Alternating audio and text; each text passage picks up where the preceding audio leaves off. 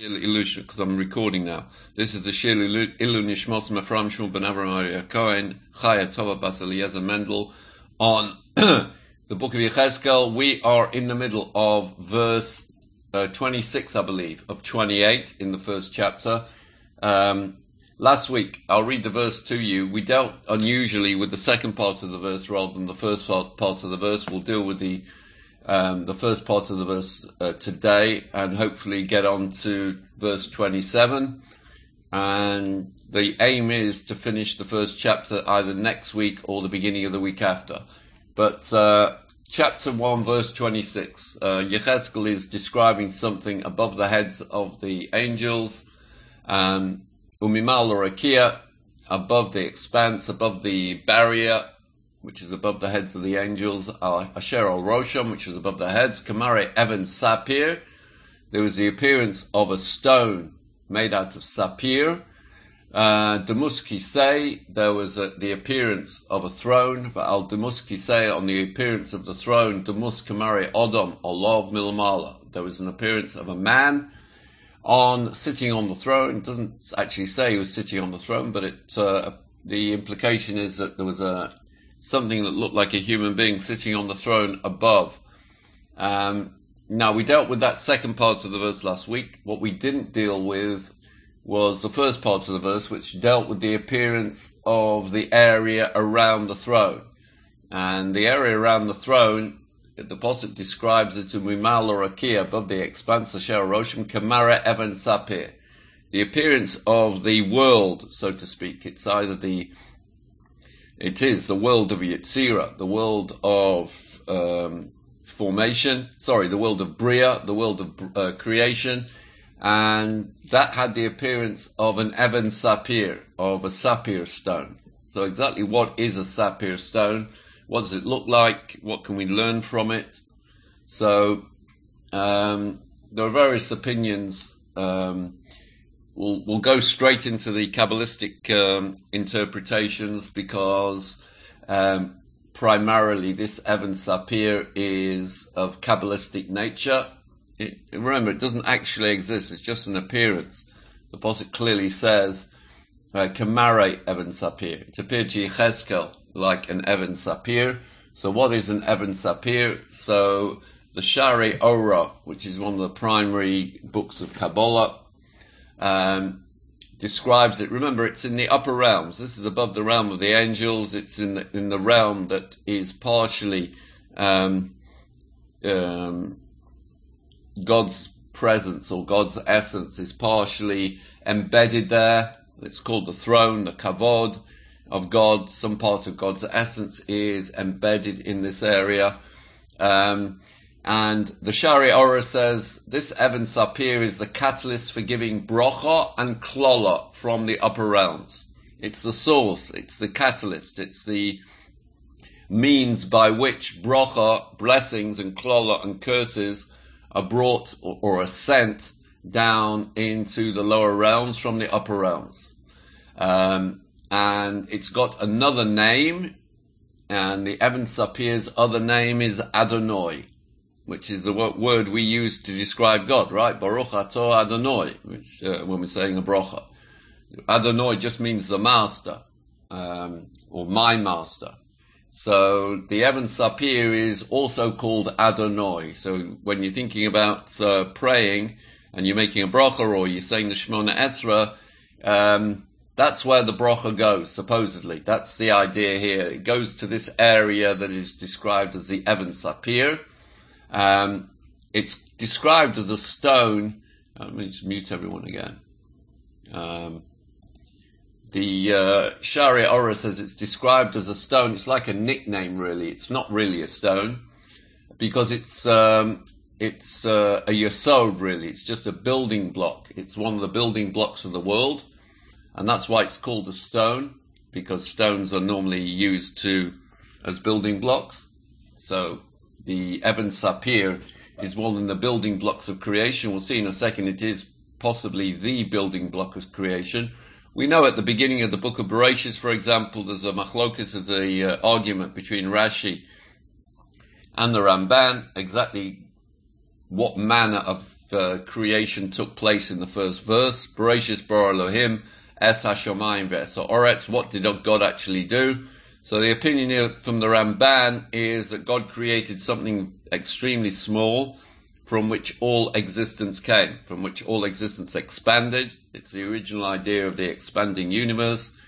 God created something that had all the potential to become the universe as we know it, the physical universe. And this could be, according to some opinions here, this piece, this thing that God created could be the Even Sapir. Now we'll see, that's why it's called Adonai, because it's from the master, it's the master's creation. And it's the Yesod, it's the building blocks for the whole of creation. And therefore, as a result of it being the building block for the whole of the physical creation, it's also the source of all bracha. It's also the point at which all bracha and all klala, all blessings and all curses come into our world. It's got other names as well. It's also called the Even Harosha, the primary stone. That's why Zechariah, that's what Zechariah calls it in the 4th chapter of Zechariah, chapter 4, verse 7. He calls it the Even Harosha, the primary stone, and because it came out from it came out all the creation, all of creation, from the highest to the lowest pieces of creation. So it's got various names. It's called the Even Sapir, it's called Adonai, it's called the Yesod, it's called the Even Harosha, the primary stone. It's got other names as well. I mean, in English we would translate it as, I think if you look in your translation, you'll see it possibly translated as sapphire, sapir. Maybe that's the root of the English word sapphire, from this word sapir, because it seems to fit very, very well. Yechezkel mentions it here, and he mentions it in chapter 10 as well. It's also connected to the word, the Hebrew words sephirot, sapir and sephirot. So the sephirot are the attributes, God's attributes in certain points of his interactions with his own creation. So you have another name. It's also from the language of Sfirot, and it's also from the language of Lesaper, and from the language of Mispar, which means number. And each one of these words from the language of Sapir have got Kabbalistic meaning, in the sense that it receives or it gives off all shades of instructions from all levels of the Sfirot, all levels of God's realm, so to speak. And it acts upon all creation, sometimes for good and sometimes for bad, to give life and to cause death, to make people sick and to heal people, to make people poor and to make people rich, etc., etc. This is the device or the catalyst that God uses to influence the physical world. The Shara Ora brings a posuk to describe exactly how this Even Sapir, which again has got many names, there'll be another name for it in a minute, in Devarim, in chapter 32 of Devarim, we have God's interaction with the creation. God says, Ra'u, see now, Ki ani hu, I am he, ve'ein Elohim imodi, there's no other God with me, ani omis ve'achayeh, I cause death and I create life, mochatzti ve'ani erpeh, I strike and I heal, ve'ein miyodi matzil, and no one can rescue anything or anyone from my hand. And the Shari Ora says this is a direct reference to the Even Sapir. This is the tool, so to speak, that God uses to create life, to extinguish life, to create illness, to heal. Everything that takes place in our world comes through this Even Sapir. And the way it works, the mechanics of it, which is again Kabbalistic in nature, is this Even, this stone, so to speak, sucks the strength of the Sfirot, like it takes its energy from God's essence and passes it on to the next level until it comes into the physical world. either in forms of blessings or for brochas, for parnasa, for food, for everything. And also for klolos, for bad things that happen to people in this world. They all go through this sort of mechanism through the Even Sapir, which sits in this area of Bria, the world of creation.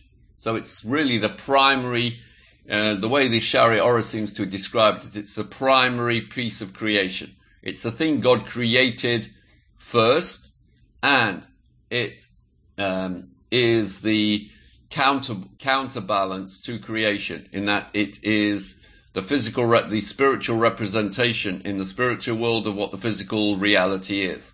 And when God wants to interact with the physical world, one of the methods by which he does it is going through this Even Sapir. Now, as a stone itself, it doesn't really exist. It's not really a stone. It's called a stone because it's describing something that we would normally associate with a stone. A stone is a foundation. And this is the foundation of the physical universe. That's the way the Kabbalists describe the stone. It's also described in Hallel, in Tehillim, in the 118th chapter of Tehillim, something we say on Yom Tov and Rosh Chodesh, and every time we say Tehillim, we say, which is something that David HaMelech said, Even Moasu Habonim, the stone that the builders rejected. Now, the Kabbalistic, there's various understandings of this verse. Even Moasu Habonim, the stone that the builders rejected, Hoysol LaRosh Pina, became the primary foundation stone, became the primary cornerstone. Now, the way to understand this Kabbalistically is Even, this stone, Moasu Habonim, that the builders, the Avot, rejected, became the cornerstone of creation, because Avram, Yitzchak, and Yaakov, the Avot, their place is above even the Sapir stone, the Even Sapir, in the upper echelons of of God's realm. Their neshamot, their souls are higher up than this. So their lives, so to speak, were not affected in the sense that we understand our lives being affected by this Even. They had direct communication with God. In that sense, their destiny was directly tied into messages they received from God. Whereas when God later on, when the Jewish people became the Jewish people, it wasn't personal anymore. It became national. God didn't speak to Moses about particular individuals, except in very unusual occasions, like with Korach and with Paro. But generally speaking, after the time of the Avot and from the time of the Matan Torah, God's communication with prophets relates not to individuals, relates to the group, the Jewish people as a whole. The time of Avraham, Yitzchak, and Yaakov, it was a more personal relationship. And as a result of that, so we see that the mitzvot that were adopted by the Avot, or the primary mitzvah that was adopted by the Avot, which is Brit Milah, which is circumcision, is a personal mitzvah. It's not a national mitzvah. Anyway, that's a different understanding, or a different, going off in a different direction. But so they were unaffected by this Even Moasu Habonim, this stone that was rejected by them. But David came along, and David clung to it. David was deeply influenced. His life was deeply influenced. He was the first king of the Davidic dynasty. He was responsible for the Jewish people. And that's what the Pasuk says about him. Hoysol LaRosh Pina. Once Jewish history went into that era of the Davidic dynasty, which it was destined to do, then the Even Moasu, this stone that has a profound influence on the creation, takes on a renewed importance, because it's vital for the future of the Jewish people. It is the way that God interacts, so to speak, with the Jewish people through this Even Moasu Habonim. And it's Hoysol LaRosh Pina. It becomes the centerpiece, the cornerstone, the foundation of the way that God deals with the Jewish people.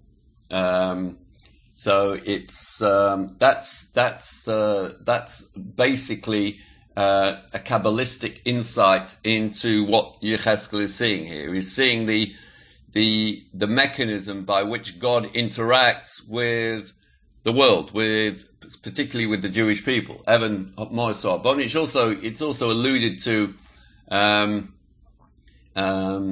in Eov, right at the end of Eov. Eov says, "Mi Yora Evan Pinoso," God who set the cornerstone of creation, which is implying this type of this type of creative process where God got the actual creation of the physical universe was one tiny piece, invisible to the human eye, and from that all potential.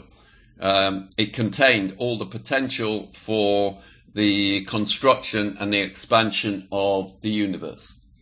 So that is one way of looking at it. But generally speaking, we look at the idea of the Eben Sapir, and I'm sure it's translated in your books as a sapphire stone. Is that correct? Has anyone got that as a translation? That the Eben Sapir is a sapphire stone? Okay, so if we go back to basics and we take away really the curtains of a Kabbalistic approach, which I believe the Kabbalistic approach is more accurate. But we have Rabbeinu Bachai, his commentary on Shmos, and he discusses the Eben Sapir as well on a less Kabbalistic note. He says that the Eben Sapir represents the connection between man and the Torah. If you notice that the Kohen Gadol, the high priest's ephod in his choshen, his breastplate contained 12 stones, and the 12 stones corresponded to each of the tribes. One of the jewels on the breastplate of the Kohen was a sapphire, a sapphire, and it's blue, and it belonged to the tribe of Yisachar. And Rabbeinu Bachai says it belongs to the tribe of Yisachar because Yisachar was extremely wise, and his tribe excelled in Torah knowledge. We have the idea of Yisachar and Zvulun, the partnership between the person that works and the person that learns, and really the person that works supports the person that learns physically, and the person that learns supports the person that works spiritually. So they share the money and they share the rewards of the Torah. So in that combination, Yisachar, it's called the relationship Yisachar and Zvulun. Yisachar is the teacher. Yisachar is the person that sits and learns. And that's why, says Rabbeinu Bachai, they were given their stone on the breastplate of the Kohen Gadol was the sapphire, because it represents the connection between man and the Torah. And it says, the Pasuk quotes the Pasuk from Divrei Hayomim, Umibnei Yisachar, the descendants of Yisachar, Yodei Bina La'itiv. They are the ones that experience Bina. They have the ability to put information together and be mitchadesh, be innovative in Torah, ladas ma yasa Yisrael, to understand and experience what Israel are up to, the state of play regarding the Jewish people. And of course, as we explained in the Kabbalistic understanding, this idea is intrinsic to the idea that the sapphire stone is the catalyst by which God brings bracha and klala. And then intrinsically it must be connected to Torah, because reward or bracha and klala are also intrinsically linked to whether the Jewish people are keeping the Torah or whether they're not keeping the Torah. That will depend. That will be the catalyst for bracha and klala. And he writes further. He writes, we have a tradition that the luchos, that the 10 commandments were written on, were actually 14 commandments, but we call them the Aseres HaDibros, the 10 utterances, but there were actually 14 commandments there if you check them carefully in Parashas Yisro. He writes, we have a tradition that the luchos with the Aseres HaDibros were made of sapphire. We also have a tradition that the stick of Moshe Rabbeinu was also made of sapphire. And he writes, we also have another reference to the sapphire, when the Jewish people were receiving the Torah in Shemos in chapter 24, when describing the Jewish people, the Torah describes how the Jewish people perceived God at the time when the Torah was given. The pasuk says, "Vayiru es Elohei Yisrael." They perceived the God of Israel. V'sachas raglov, underneath his feet, so to speak, kamasa livnas hasapir, was like the forming of a brick of a sapphire stone. Ke'ucha'etzem hashamayim lotohar, and it represented the purity of heaven. So again, you have this idea of something blue, something pure, something esoteric, that is also connected to Torah. And if it's connected to Torah, it's connected to Bracha. And if it's connected to Torah and Bracha, it's also connected to Klola. So that goes back to the original discussion that this place where Yechezkel is seeing, or imagining that he's seeing, which is the third level up, which is the penultimate level, the world of Bria, the world of creation. He's seeing something blue, something pure, something that represents God's interaction with his Jewish people, based on their own interaction with the Torah. And he writes as follows. I'll just finish off what he writes. It's quite a long piece, but it's interesting what he says. He says as follows. It's a well-known fact that the souls of Torah scholars are part of a whole bundle of souls beneath God's throne. Now, this is something that the Ramchal talks about, that when people die, so they go to a place, Tachas Kanfei HaShechina, underneath the wings of God's presence. So that's called, that this is beneath the throne. That's the idea of the souls being beneath the throne, being beneath God's wings. And he says, we learn this from this verse. Mimal lorakir ashel roshan kamari even sapir dimus kisei.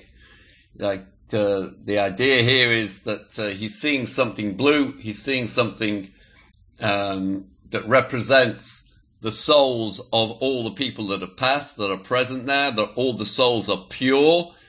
Either they're pure because they had a pure life, or they're pure because they have been purified through some sort of post-death experience. And that is the area of the throne. That is the area where the souls rest. That is the place where the souls go when a human being dies. Awaiting Tichiyas HaMesim, awaiting the coming of the Mashiach and the resurrection of the dead. And the blue color, he says, is a color symbolizing purity, humility, modesty. And these are character traits that are equally becoming to both young and old. It's a requirement for both young and old people to have pure thoughts, to be pure, and to be humble, and to be modest. And he quotes a pasuk from Yeshaya, Kicho Amar Rom V'Nisa, Shochen Ad V'Kodosh Shimon Morom V'Kodosh Eshkon V'Estako Shval Ruach, Lahachios Ruach Shefolum Lahachalos Leiv Nidkoyim. That God says, I dwell on high in holiness, but with me are all the contrite, all the humble ones, all the souls of those who were humble, and are lowly in spirit. In other words, people who are modest. So what again the Rabbeinu Bachai is telling you here is,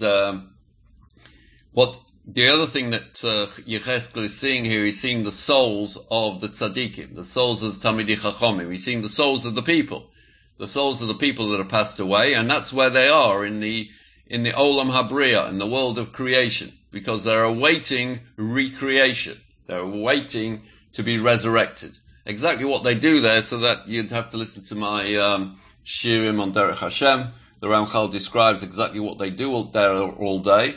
It's not Netflix, and it's not the European Championships. It's other stuff. But I discuss this in great detail in the Derech Hashem Shirim. When the Luchos made of sapphire stone, I mentioned that. Yes, I've already mentioned that. So he writes as follows. So since sapphire, this idea of sapphire, which represents a foundation. It represents the connection between God and his people. It represents the souls of the departed people. So he says that's why sapir was the appropriate stone to represent the tribe of Yisachar, because Torah, for which Yisachar is famous, provides enlightenment in Torah. And the enlightenment in Torah is represented by the sapir. And he goes on to discuss that the kisei, the word luchos, by the way, the word luchos, there's a method by which we do a conversion of words in Hebrew. It's called atbash. So atbash is you take a word and if there's a letter aleph, you transpose it to a taf. If there's a letter beis, you transpose it to a shin. If there's a letter gimel, you transpose it to a resh, etc., etc. It's like a backward aleph base. So he says if you take the word luchot and you spell it with atbash, it comes to the word kisei, the throne. It's the throne room.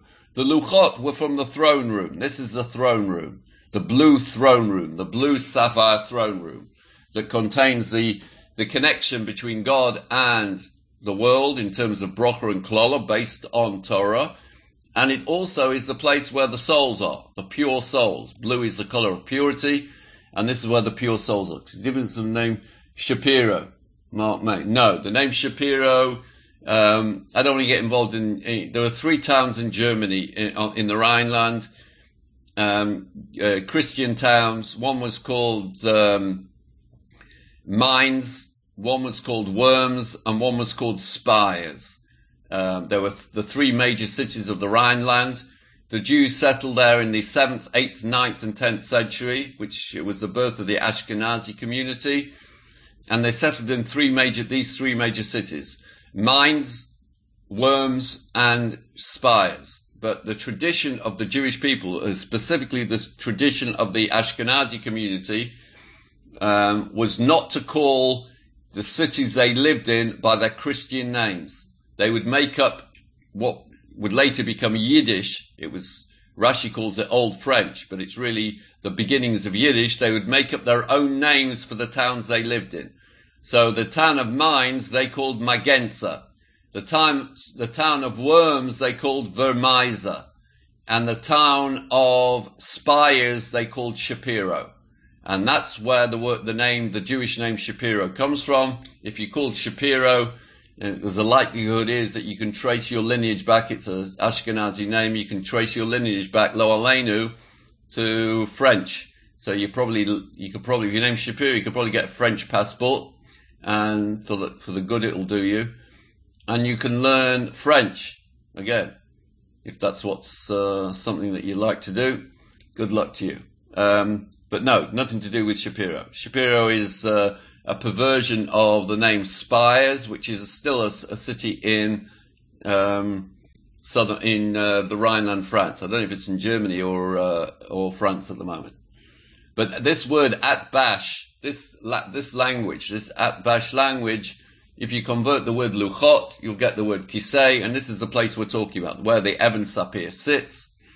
We mention it in davening. People don't realize we mention it in davening every morning. When we say Mizmor Shir Chanukah Sabayis LaDavid, right at the end we say Laman Yazamecha Kavod V'lo Yidom. How does it finish off?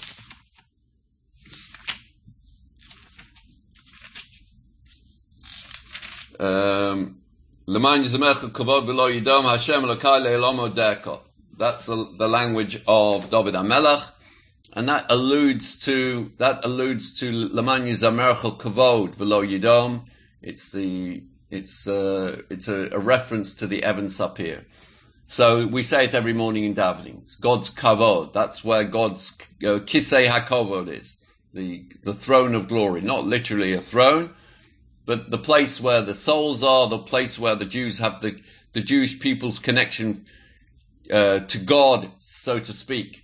Initiates via their learning of Torah, and the souls of those that have passed away are there as well, waiting to be reborn. This is the area that we're talking about. So that is a second opinion. That's the opinion of the Rabbeinu Bachai. I'll just give you one last approach from a Gemara in Chulin. Rather than being the cornerstone of the Bria, the cornerstone of the creation, rather than being the Even Sapir, the place of the souls, or the connection between God and the Jewish people's learning of Torah, and the brachas and the klolos, etc. The Gemara in Chulin suggests that the Even Sapir represents the bond between the Jewish people and God. And the Gemara there in Chulin on Daf Pei Tes, I think it is, Pei Tes Amud Aleph. If you remember in the book of Bereshis, the story of Avram Avinu, he has the war with the 4 kings and the 5 kings, and then the king of Sodom offers him things to help him out, to become an ally, and Avram's response to the king of Sodom is this: "Im machot v'ad sroch nal." I won't take a thread or a shoe strap from you. Be'emekach mikol hashaloch v'lo soma ani hesharti es Avram. I won't take anything from you. I don't want people to say that you, the king of Sodom, made Avram Avinu wealthy.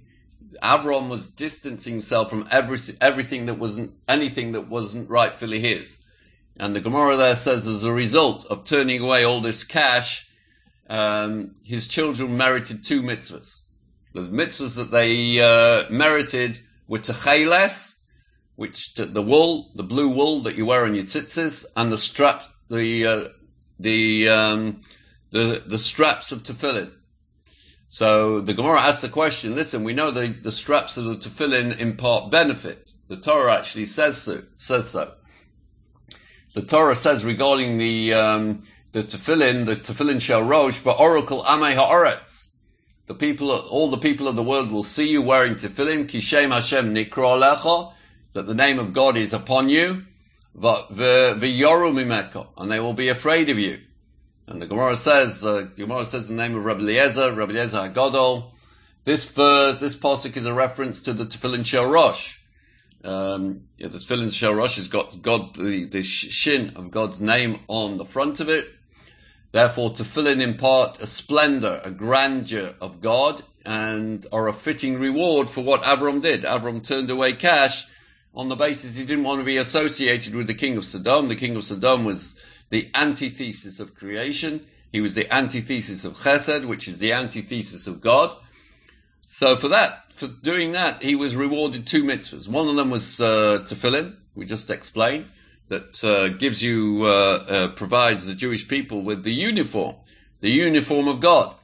But what's the benefit? The Gemara asks, what's the benefit imparted by techeles? So the Gemara says it's like this. They said in the name of Rab Meir, what is different about sky blue from all other colors? It's talking about the color of the sapphire, talking about the color of the techeles, turquoise, we call it in English. The Gemara says that Rab Meir says, Rab Meir asks a rhetorical question. What's different about the sky blue of the techeles from all other colors? That it was specified for the mitzvah of tzitzis. So he says it's because sky blue, the techeles, the color of techeles is similar to the color of the sea. The sea is similar to the color of the sky, and the sky is similar to the Even Sapir. And the Even Sapir sits in the throne of glory, or on the throne of glory. And he quotes the pasuk again. Vayira es Elohei Yisrael v'sachas raglov kamase livnas hasapir. Like in the throne room, so to speak, in the world of Bria sits the sapir. So what we're supposed to do when we look at our tzitzis, we're supposed to look at the techeles on our tzitzis and see that we are connected in some way. That's the color of the world of Bria. That's the color of the world of creation. And as Rav Soloveitchik said, we should reflect on that. When we look at our tzitzis and we've got techeles on our tzitzis, you should reflect on the fact that's your connection. That's like a physical representative of your connection to the Olam Habriya, the world of creation, and the throne of God, and the souls, and the Torah, and everything else that's in that spiritual realm. So that's another way of looking at it. So the Gemara quotes this pasuk: "Umimal lorakia shel roshin kamari evan sapir demus kisei." That's what the kisei looked like. That's what the throne room looked like. The throne room of God has got this techeles color, has got this dark blue color. Rabbi Soloveitchik also says that if you look at it, it's not exactly turquoise. It's darker than turquoise. It's also to contrast the white of the other tzitzis, and to give you an understanding that there's a mortality in life, and the white tzitzis represent life, and the techeles represents the fact that one day you're going to end up in there. You're going to end up lifnei kisei kavodo, in that space, in that area, under God's, so to speak, tachas kanfei hashchina, under the wings of God's presence. That's where the souls go, and the blue of the techeles is to remind you of that fact, that things don't last forever. The white strings of the tzitzis are references to life, and but the one string of techeles is to tell you that on two fronts. Number one, that even while you're alive, you're connected to this place, the throne room, and number two, that eventually we all go there. We all end up there. We all end up in this place, in this throne room. So that is, I mean, there's a lot more to say about the Even Sapir, but we really don't have time for it. Everyone's welcome to do their own research into the Even Sapir. Who's this? Here for Avram. Yeah, he was a good chap, no? Hold on. Who wrote this? This is a long thing. 1096. Who wrote this? Speyer. Harvey. Oh, you've been digging again. Jewish community spares Bishop John, the local. Yeah, okay. Well, almost harming he would have his hands chopped off. Okay. Thanks a lot. Thanks, Harv. Thanks for the history. Okay.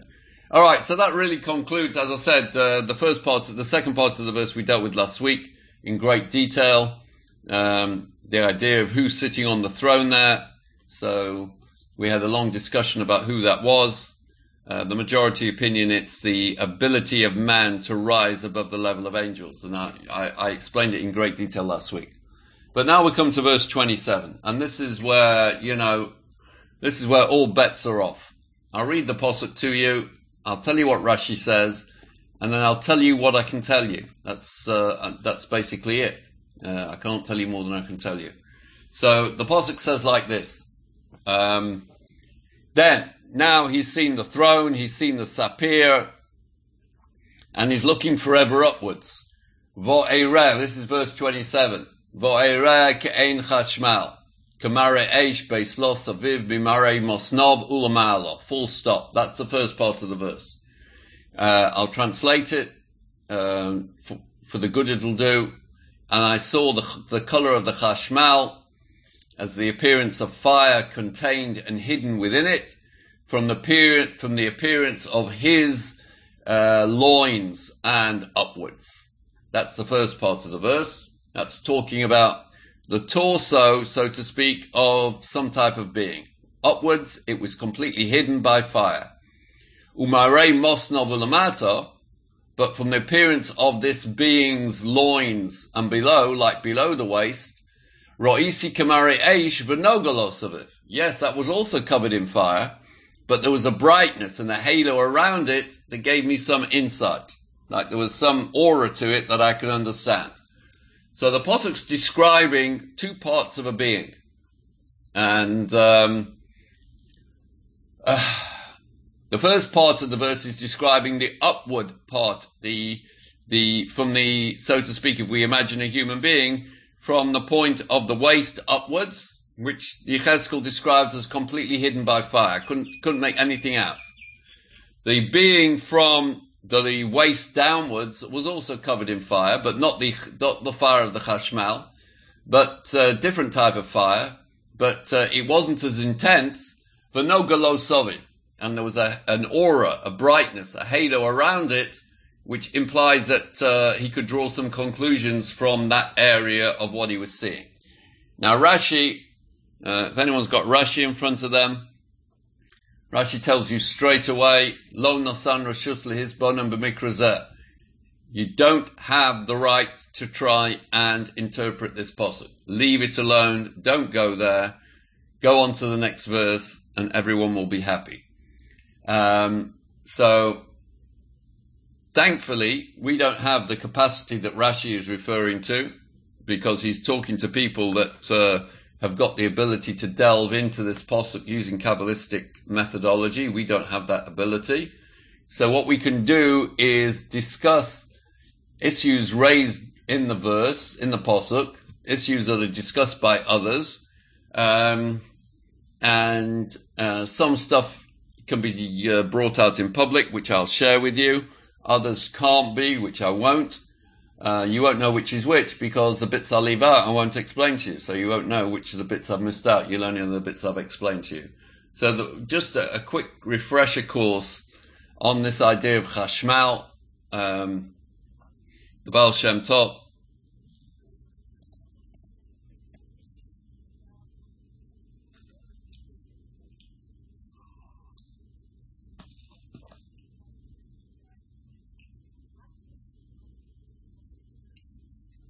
the whole of last week.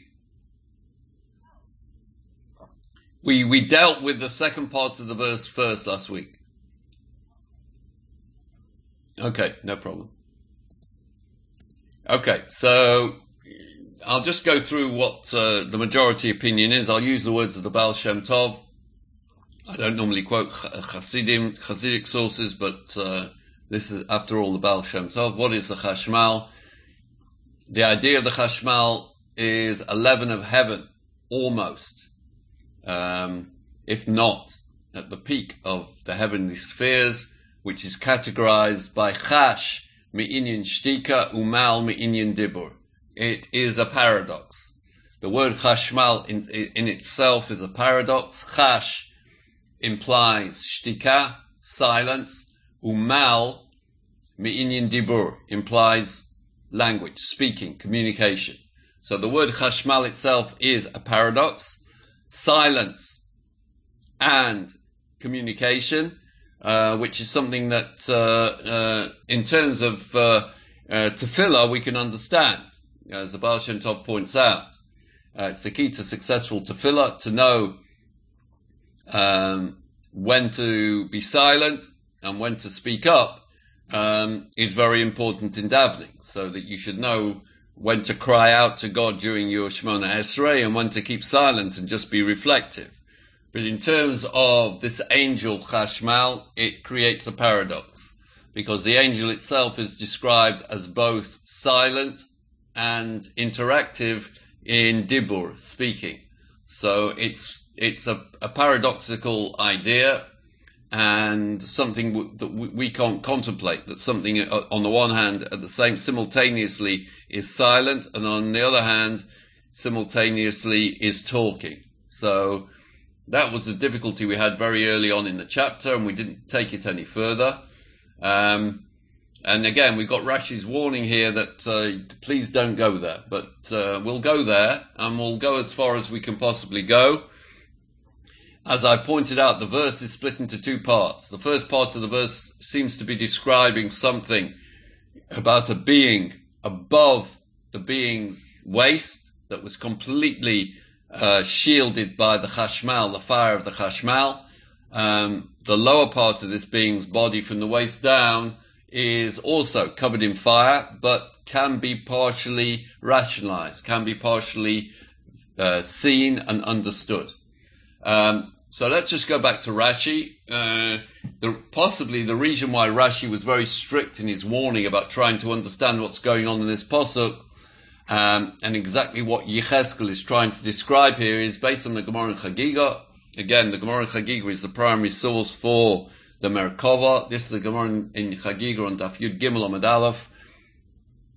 The Gemara describes an incident involving a young boy who was reading the first chapter of Yechezkel, and he had an inspiration, and he suddenly understood what chashmal, or what chashmal meant, and a fire came out of the chashmal and devoured him, killed him.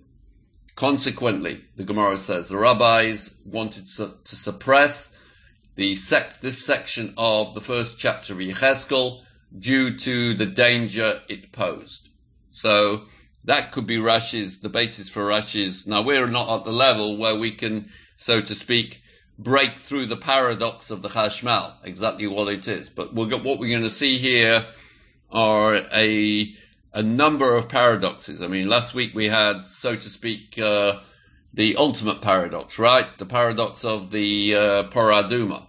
But that's the Paraduma is a paradox, so to speak, for the human intellectual mind. The idea of chashmal here and what's going on in this pasuk is a paradox even beyond that. It's a spiritual paradox. The Paraduma is a physical paradox. How can it be that something that can provide purity to one person can simultaneously provide impurity to another? So that's the way we tell our children, or that's the way we describe the paradox of the Paraduma to our children. Obviously, that's not the real paradox, but there is a paradox in the Paraduma, and it's not the only paradox. People don't realize that there are paradoxes all over. In Gemaras, in Judaism is not short of paradoxes. And we shouldn't be put off by paradoxes in Judaism because they, as I pointed out before, there are things we don't understand that appear to be a paradox. It doesn't mean that there isn't an answer to the problem. It means that we just haven't been given the tools to unravel the paradox. I'll just give you an example of a paradox in halacha, a very, very simple paradox in halacha regarding Rosh Chodesh, right? So you have Rosh Chodesh, and we know that the system by which Rosh Chodesh was declared was by two witnesses coming to the Beis Hamikdash and saying, we saw the new moon last night. So at that point, Ben Friedman pays special attention to this example I'm giving. This is right up your street, Gemara in Makkas. So you have two witnesses that come to the Beis Hamikdash and said, we saw the new moon last night. So at that point, the Beis Din or the Beis Hamikdash, the Kohanim will declare the new month, the Rosh Chodesh. Now, there's such a thing in Judaism called Eidim Zomamim, that you have Eidim that come and give testimony, and it's false testimony. It might have been that the new moon did come last night, but these two chaps couldn't possibly have seen it because they were somewhere else. And the rule by Eidim Zomamim, by these conspiratorial witnesses, is their evidence is thrown out. Their evidence is thrown out. So imagine this scenario. Two witnesses come forward to the Beis Din, or to the Beis Hamikdash, and say, we saw the new moon last night. So the Beis Din are about to declare Rosh Chodesh, when two other witnesses come in and say, listen, we don't know whether the new moon appeared last night, but these two characters that have just given evidence, they couldn't possibly have seen it, because they were in the underground casino with us playing blackjack all night. So they couldn't possibly have seen it. So at that point, Al Pi HaTorah, according to the rules of the Torah, the evidence of the first two witnesses is thrown out, and it's not Rosh Chodesh. The rabbis do not declare Rosh Chodesh. At which point the Dayanim say to the second two witnesses, you two seem a bit young to be giving evidence. How old are you? And the two guys say, we are 13 on Rosh Chodesh. Says the Ritva, reflect on what these two guys have just said. Two guys have come forward and said, giving evidence that it's Rosh Chodesh. On their evidence, Rosh Chodesh is declared. At which point, the two secondary witnesses are now 13 years old. So they are kosher to give edus. They're kosher to give evidence. So they can come forward and give evidence that the witnesses, the previous witnesses, were lying. At which point, once they do that, the evidence that the first two witnesses given is thrown out, and it's now no longer Rosh Chodesh. At which point these two witnesses, the second two witnesses, are now no longer 13, they're now 12 again. At which point their evidence is not accepted. Since their evidence is not accepted, the first witness's evidence is accepted, and it becomes Rosh Chodesh again. But then, if it becomes Rosh Chodesh again, the second two witnesses become Bar Mitzvah, and their evidence is accepted again. So it's not Rosh Chodesh. As soon as it's not Rosh Chodesh, it is Rosh Chodesh. And as soon as it is Rosh Chodesh, it becomes not Rosh Chodesh. So the Ritva says here you have a clear paradox in halacha. What do you do? So the idea of paradoxes in Judaism are not few and far between. There are thousands in Tanakh, or there are thousands in the Gemara. So the idea of the Chashmal being a paradox is just a minor inconvenience. What we're going to see now is even bigger paradoxes coming out of this verse. So I'm going to read to you the Malbim.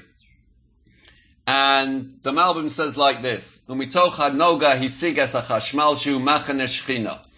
The Chashmal, it lives in, or so to lives, I don't think lives is the right word. He occupies, this angel, Chashmal, occupies the Machane Shechina, the area where God is. Shehi b'socha eish, and that's in the middle of the fire. Rotzarot lo masha sreifa azos lo yeh al yedei hamareches. This fire, this Chashmal, the idea of it, the conception of it, is outside of any natural system imaginable. Rak al yedei Hashem levado. The only being that understands what the Chashmal is God himself. And as we know, God is not a stool pigeon. God doesn't give you the information. Ushe'imo gam keim harachim lahoryes achoshech ulahatziles adveikim b'kedusha benoras benogasoviv. The level of Chashmal contains not only fire of destruction, but the glow and halo of mercy. So that what the Chashmal is a double paradox. The double paradox is that the Chashmal is speech. The Chashmal is silence. That is one aspect of the Chashmal that is a paradox. The other essence of the Chashmal is destruction, and the Chashmal is redemption. Again, two absolute opposites. That is the second paradox of the Chashmal. And that's why the Gemara and Rashi and all the other, well, the majority of the commentators are very wary about trying to make any comments or make any give you any adjectives to describe. These are paradoxes that we are incapable of unraveling. The verse itself actually alludes to this paradox in the sense that it seems to be describing in a bit more detail the appearance of the man or the being on the throne from the previous verse. In verse 26, as Joan pointed out, we discussed the idea of the man sitting on the throne. And the words of verse 26 ring in our ears. Va'al demus hakisei, on the appearance of the throne, demus kamari odom olav milmala, was the appearance of a man sitting on it from above. So, if you look, Rabbeinu Bachai, again, explains the pasuk. Well, he doesn't explain it himself. He brings the commentary of Rabbeinu Saadia Gaon, one of the great Gaonim, that the words in the Torah when God is talking to Moshe Rabbeinu, he describes himself as ki lo suchal liros ponai. You, Moshe Rabbeinu, are incapable of seeing ponai, my face, literally meaning the beginning, the beginning of my light. Whereas you will be able to see v'ra'isa es acharoi. You'll be able to see the end of the light. In other words, God, so to speak, applies a cover to Moshe Rabbeinu's eyes, while the beginning of God's light, God's essence and God's will passed before him, whereas God removed this cover when the end of the light, God's light, passed before him. Now the difference between the light going before and the light ki lo suchal liros ponoi, You can't see the light that goes before, but you can see v'ra'isi es acharoi. You can see what comes afterwards is simply this, that the essence of God, the determination of God, the will of God is imperceptible. The consequence, that is lo suchal, ki lo suchal liros ponoi. You can't see the primary light. You can't see my will. You can't understand. It's a paradox to you. You can't make any sense of what my will is, even if I presented it to you. What you can see, or what you can appreciate, what you can perceive, is v'ra'isi es acharoi. You can see my back. You can see the end. Now that means you can see the consequences, the effect of God's essence, the effect of God's will, the effect of God's light on creation. That's what Moshe Rabbeinu could see, and that's what we can see. We can't see the primary cause. We can't see the light that goes forth, the commandment that goes forth, the chashmal that goes forth, how the Even Sapir interacts with our world. We can't see that. We can't see ki lo suchal liros ponoi. We can't see the initiation, how God initiates anything. All we can see is v'ra'ises acharoi. We can see the consequences, the effect of God's will, of God's light on creation. And this is what he is describing in this verse. If you look at the verse very carefully, again, verse 27. Va'ereh.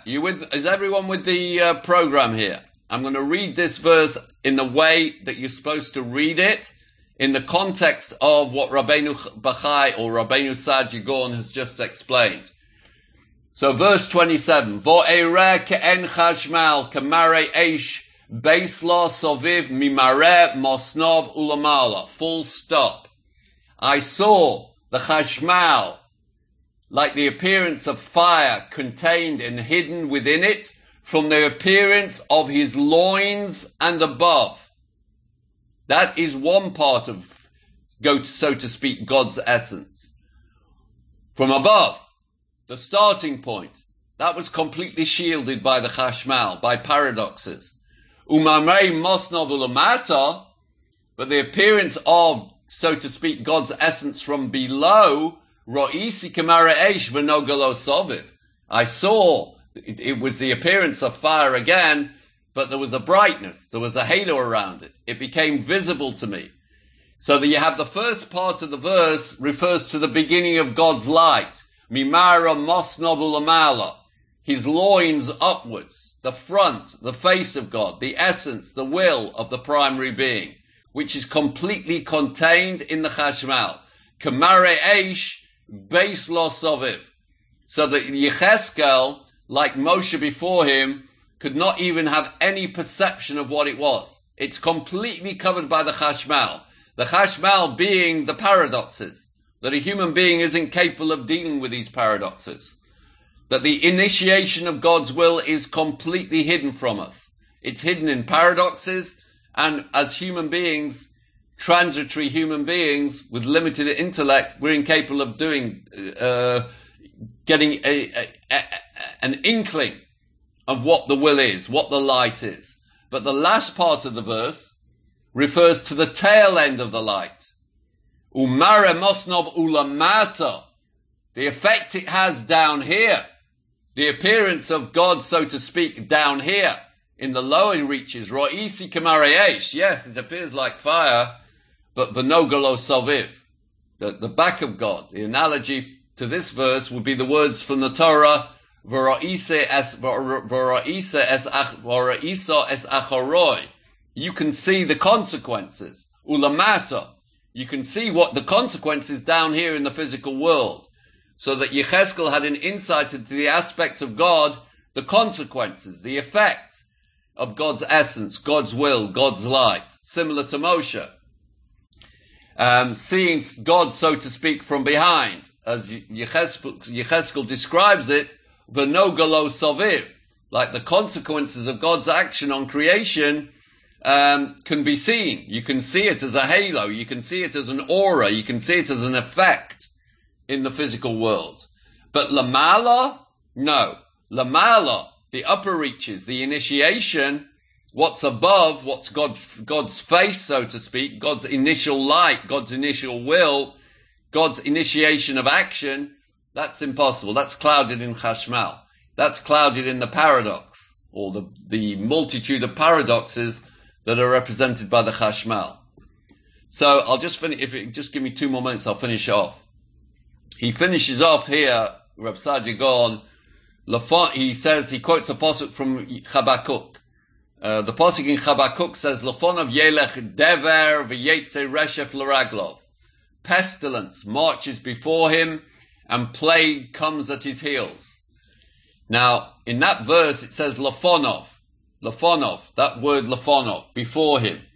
That refers to what comes at the beginning, the primary cause of God's action. That is completely unknowable.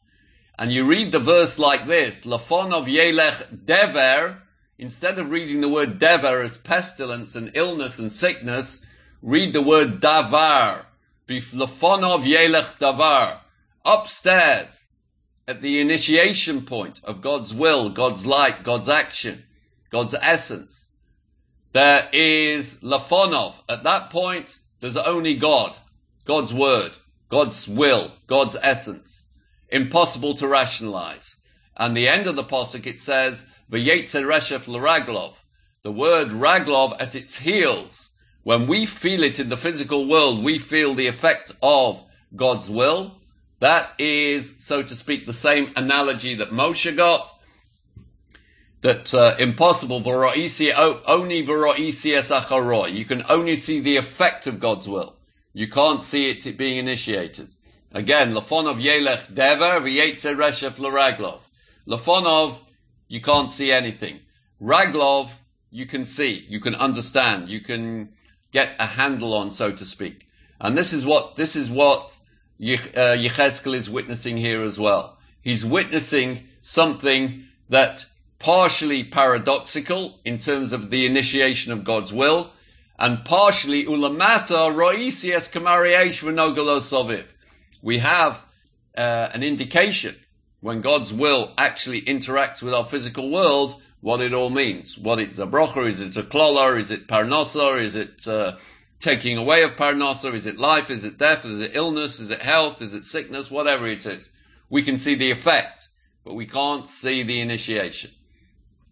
So just to finish off, when the Torah speaks about v'ra'isi es acharoi, that when God said to Moshe Rabbeinu, you'll be able to see acharoi, you'll be able to see my back, it refers to the aspect of God's light, will, or essence that man can perceive or endure or rationalize, whereas whatever is described as ki lo suchal liros panoi, you won't be able to see my front, my face, whatever is in front of him can't be perceived, is referring to what man cannot perceive, because it's crouched in chashmal, it's crouched in paradox. It's crouched in things that a human being can't rationalize. So Yechezkel is having exactly that experience. He has, as a prophet, the ability to see only from the loins downwards, the halo effect of God's will. Mimare moslov ulamata. He can only see the effect of God's will into the physical world. Ro'isi kamari eish v'nogalo soviv. When it comes into our world, when it comes lamata, then I can understand. That's the point he's making. But in relation to the primary cause of God's will, God's essence, God's light, that is completely shrouded ki ena chashmal. Because the chashmal is the objective paradox. It is the objective group of paradoxes that man can't even begin to contemplate. So that's as much as I can say on this verse. If there's any questions, now's the time. We have one verse yet to do, verse 28. So last verse in the chapter. It's extremely powerful. There's a lot to say. And I hope we'll be able to do it in one session next week. If not, we'll have to go into the week after. But if anybody's got any questions, now's the time. I hope everyone understood that. Is anybody want me to repeat anything? Does everyone get the message? I hope so. Any question?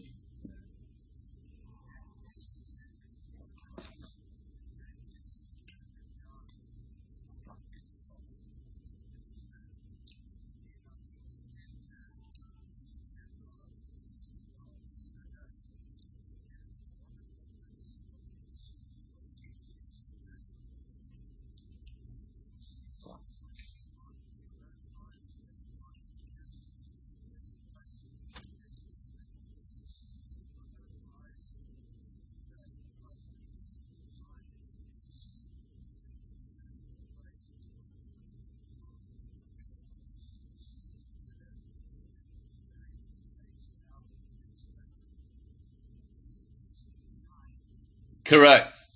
The behind. Always the behind. The only time when you get to see the front is when you're Me'er V'Esrim Shana, when you're parked up there by the Even Sapir.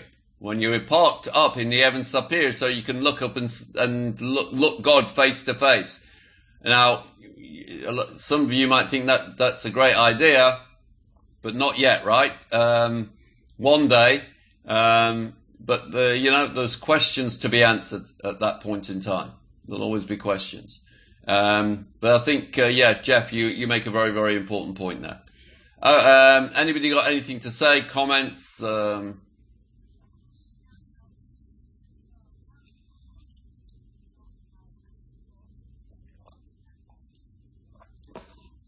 That's this world we're talking about now.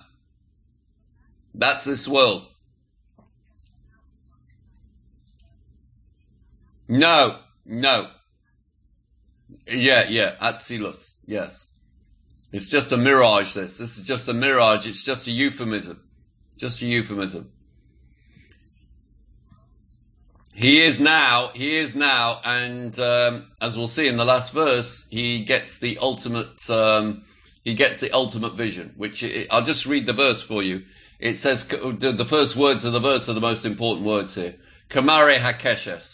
Like the appearance of the rainbow. So, which he's basically, that is as close as we can get to the idea of God. As I'll explain next week, please God. Not that I want, I'll leave you off at a point in time. How can the rainbow be the essence of God? I'll explain that to you next week. If you want to visualize, so to speak, when you're in your davening, so again, as children, we imagine, a big Father Christmas figure without the red hat and, the bells. But we always imagine, an old man sitting at a throne and we're praying to God. A better imagery would be a rainbow. That would be a better imagery, as we'll discuss next week. And hopefully that will bring to an end the first chapter of Yechezkel, and once we've finished the first chapter of Yechezkel, we can move on and treat it like, not any other book of Tanakh, but like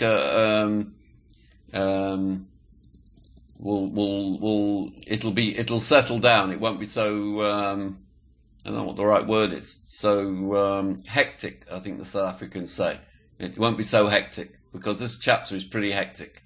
In any event, that is verse 27, as much as I can say, and next week, hopefully, we'll get to finish the chapter and get to the point where we can start discussing Yechezkel's first word prophecy.